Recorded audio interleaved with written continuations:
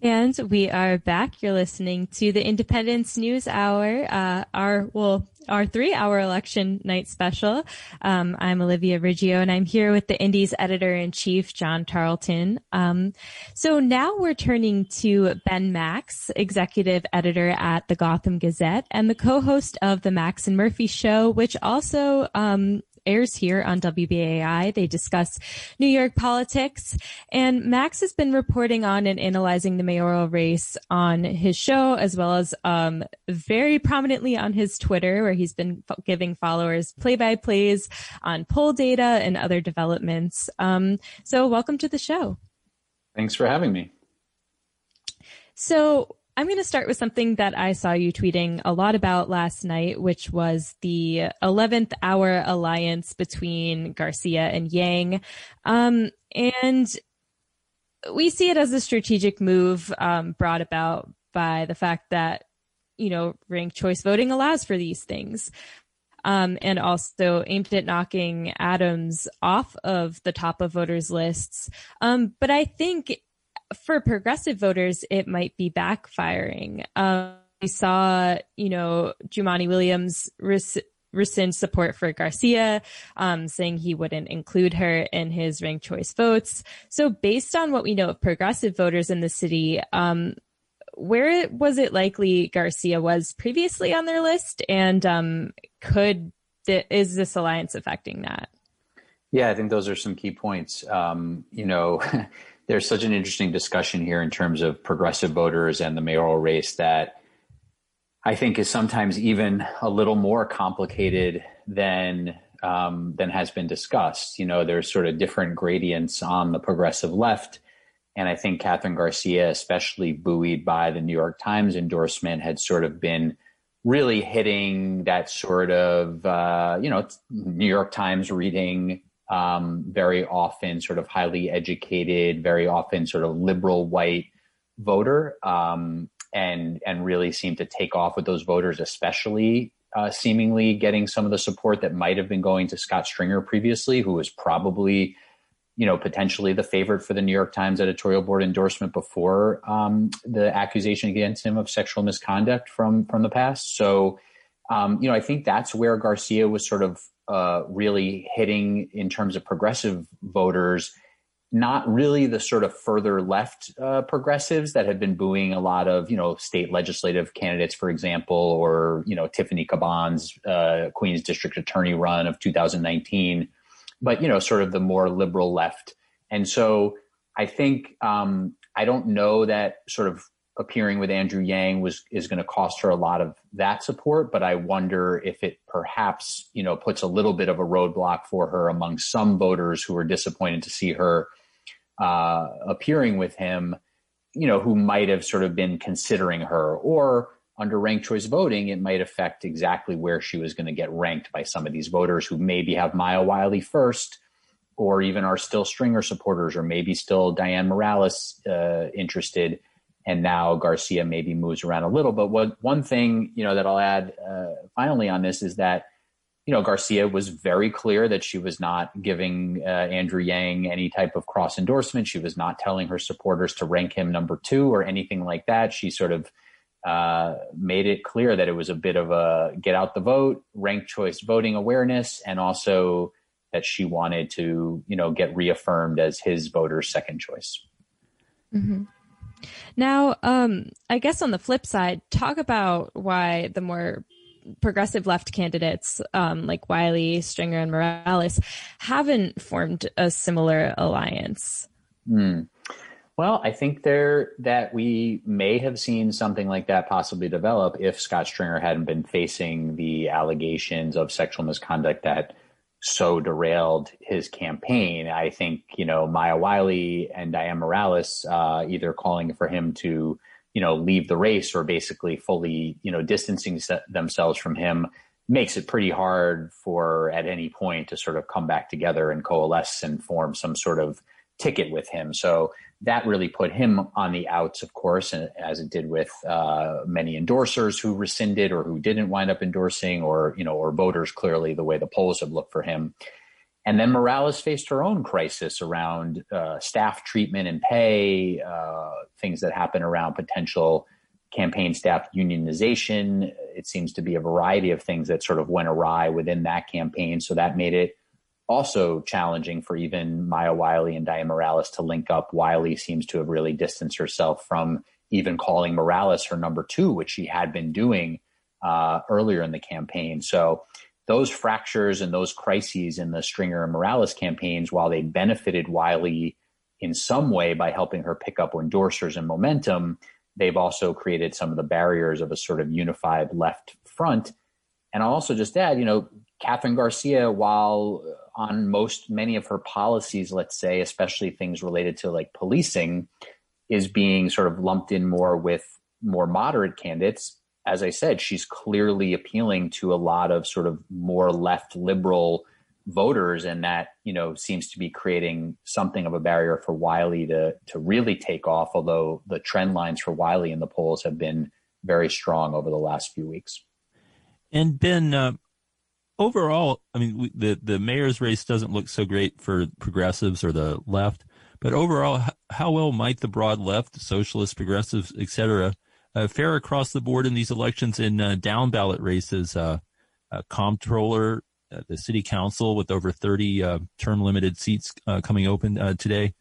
What's your take on how that might go and what kind of impact that might have on the future mayor? Yeah, the first thing I've been sort of saying, I guess, in this context, cautioning people on the left who are concerned about the mayoral race is that I really don't think Maya Wiley's out of the running by any means. If she's the sort of favorite on the left, endorsed by Alexandria Ocasio-Cortez, the Working Families Party, which had ranked her third, wound up coming around to her as their top choice after dropping Stringer, then Morales, and so on and so on. She's, as I said, been increasing in the polling that we have and sort of peaking at exactly the right time. If it's enough to win, that's very much to be seen. But I do think that this discussion around Eric Adams, Andrew Yang, and Kathryn Garcia as the three most likely winners, I think is misguided, that some people are leaving Wiley out of that conversation, because I definitely think she's got about as much of a shot as anybody but Adams, who seems to be the clear front runner. So with that caveat, and the potential for a Wiley semi-surprise win, one of the biggest proving grounds here for the left is definitely the comptroller race, where Brad Lander is the sort of unqualified choice of the left. And I don't mean unqualified for the job, although there's been questions raised about that. I mean, unlike the Wiley situation, or even when many on the left were backing Scott Stringer before pulling away, there was always a lot of hesitancy there. And with Brad Lander, it's been, just a really sort of enthusiastic, full-throated support from leftist groups and elected officials and such. So he is the left candidate in the comptroller race. He seems to be the second most likely to win coming into the voting period, behind Corey Johnson, the city council speaker, who, has ridden pretty high name recognition and union support for his run for comptroller after he left the mayoral race a while back. And so, there's been some encouraging poll numbers for Lander as he got the New York Times editorial board endorsement. He's got advertisements up with AOC leading the way as a supporter of his for a while now. Those have been on air, and he seems to have gotten some momentum with a lot of voters undecided in the polls. So that's a big one. I think Lander is probably still considered an underdog as voting concludes, but definitely in the mix in some way. And that would be a pretty big win for the left if he was able to pull that out. In the city council, I should also note, Jumaane Williams is all but certain to be reelected public advocate and win the Democratic nomination, which is just as good as, winning the general election in the seat of public advocate, unless some sort of scandal happens.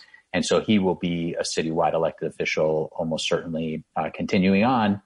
And then down to the city council, we can skip over the borough presidencies, I guess, unless you want to get into those. But I think there's a lot of encouraging signs for the left in the city council races. There's a Democratic Socialists of America, New York City branch slate of 6 candidates.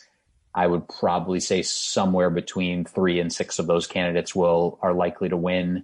A couple of those races are pretty tough for the DSA, but they are trying, and we'll see. I wouldn't be shocked if they pulled it out because of their organizing. And then, you have a whole bunch of other leftist groups from the Working Families Party through a number of others that have anywhere between, a dozen and 30 candidates that they're trying to get elected. So I do think there's a lot of opportunity for progressives to pick up seats in the council and move that body a bit further to the left. I think that's very likely.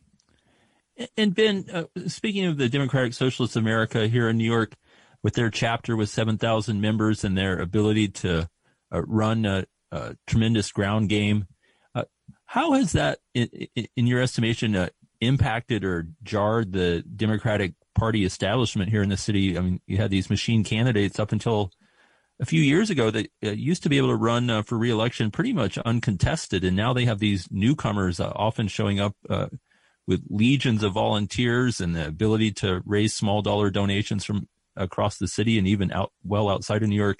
How has this shaken up the establishment? Do you have a sense of that?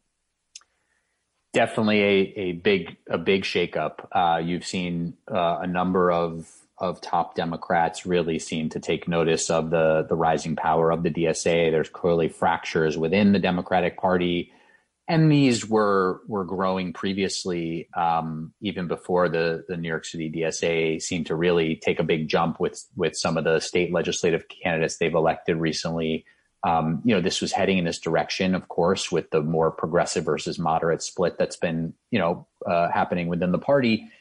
But the fact that the DSA has shown themselves to be so effective at winning some of these local races and building power towards being able to, potentially pull off a borough-wide win or build up towards, more city-wide organizing power has definitely gotten a lot of attention. It's moved a number of officials and candidates to the left. You've seen also some retrenchment. You've seen, figures from as high as Governor Andrew Cuomo to Representative Hakeem Jeffries and others that, have really taken note and in some ways understood that it's something of a war between the moderate wing and the further left wing. So there's a lot of shakeup happening. There's a lot of concern among the more machine or traditional or moderate, whichever category you want to put them in, Democrats. Absolutely. Mm-hmm. And before you mentioned that you anticipated at least half of the DSA 6 council member candidates faring well. So we heard from a very diverse cross-section of voters tonight, thanks to our awesome field reporters.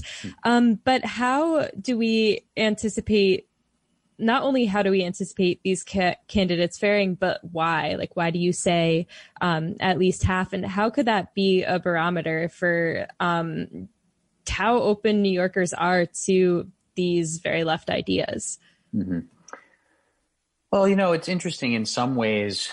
The DSA slate, let's say for the city council, they're not necessarily saying things that are so different than many of the other sort of progressive left candidates running in a lot of other districts, right? These are just candidates who identify as socialists, have really aligned themselves with the DSA platform, and that the different branches and localities within the DSA have decided are the candidates that they really want to get behind and use what is still, somewhat limited organizing power and person power to try to win, some of these seats. And there's obviously assessments of the candidates and the districts and what's winnable and what's not.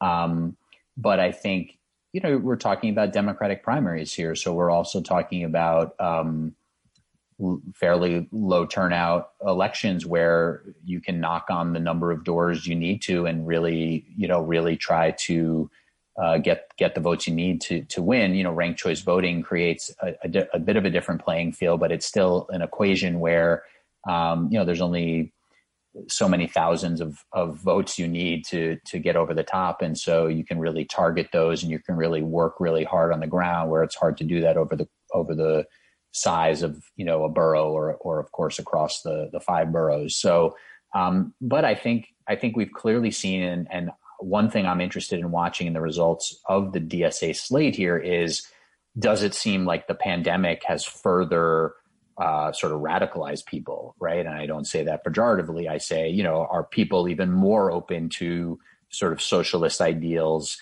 because the pandemic has devastated things so much and shown some of the gaps in the social safety net and all sorts of issues around healthcare and the economy and so on.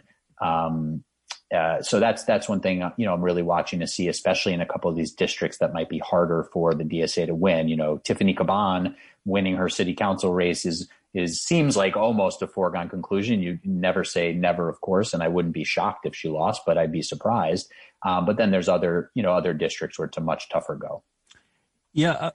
I have a couple of questions. First of all, I was curious who you saw as you mentioned you thought at least 3 would win, who you thought the 2 other DSA candidates were that have a strong chance of winning, as well as the 3 that might be in for a more challenging contest. Well, I'm sort of giving an estimate. I think a lot of them could be fairly close. And then I'm sort of, just giving a rough estimate that probably, of the 3 or 4 or 5 even that are pretty close, other than Caban, a couple of those break the way of the DSA and maybe a couple of them don't. But I do think, pretty much all of the others are very competitive races. So I'm not sure, I would feel that safe, sort of guesstimating a win for anybody other than Caban, who seems like a heavy favorite, especially coming off that district attorney race, obviously. And she, cleared half the field in this city council race when she got in. One of the races to watch in the whole city is the District 35 Brooklyn race, which is the seat currently held by Lori Cumbo. And that's where the DSA is running Michael Hollingsworth, a tenant activist. And there's a very strong, more traditional progressive candidate, Crystal Hudson, in the race, who has a lot of labor support. She's been backed by Hakeem Jeffries, who has been very open about his disdain for the DSA. And that's one of the most interesting races in the whole city. Brandon West in City Council District 39, which is currently Brad Lander's seat, used to be Bill de Blasio's seat, including parts of Park Slope. That's a very crowded field, of course, in that political hotbed of the Park Slope area. He's probably got a pretty uphill road there with a number of other, candidates who've had strong roots in the district. That one seems very hard to know where voters are going to land there. I mean, you have 5-6 candidates in that race that I could see winning. So a lot of complicated dynamics in these races. And like I said, ranked choice voting really, it'll be very interesting to see where the DSA candidates fall in terms of, is this a situation where the DSA candidates get a lot of first place votes, but there's a lot of other voters who are not that comfortable with DSA candidates and they don't rank them second or third. And the DSA candidates even potentially lead the first place votes, but then lose in the instant runoff. That would be very interesting to see and to gauge, where the electorate is at. I don't know that that'll happen. It's just an interesting thing to watch. Right. I have a question about kind of like the way city council works. I mean, once we get past these elections and people are seated, there will clearly be, progressives and maybe, some socialists on the city council, probably not a majority, but a significant block. But one thing I've been kind of curious about is, like, once people get into an institution like city council, I think it's the same in Congress, where you have a leadership and somebody comes in as a city council person, even if they come in as a block, like with DSA, how much does, like, having to sort of engage with, like, the leadership and the institution itself, blunt some of that radicalism, and how with city council people who are elected, who come in, with a strong left-wing platform, how can they sort of color outside the line, so to speak, and maintain a sort of a more radical politics while still being effective inside that institution? Because they obviously have constituents that want them to, deliver benefits for their district and things like that.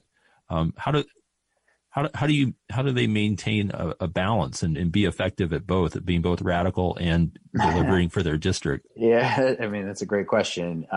This is a little bit of a to each their own. There's different paths to do this. You know, watching the city council over the last almost decade pretty closely, you know, I've seen different council members do it different ways. Not even, you know, DSA council members, but just you know, there's people like, for example, Jumaane Williams, you know, who's in the council, where if you develop relationships, if you play, you know, the strategy right, if you make enough noise, if you can command enough media attention, if you hit the right, you know, the right notes in terms of sort of where the city and the politics are, that you're pressing on the right issues, you know, you can get a lot done, even if the speaker finds you irritating. One of the best ways to get things done in the city council, of course, is to have the favor of the speaker. And one of the biggest things that's going to unfold after these elections is figuring out who the next city council speaker is. And that's where it will really matter whether 6 of the 6 DSA candidates win or 2 of the 6 DSA candidates win, or whatever the number winds up being. Because if, for example, they all win and something like 12% of the city council's 51 seats are held by, you know, DSA elected members, well, that's going to change the equation of some of the politics of the city council.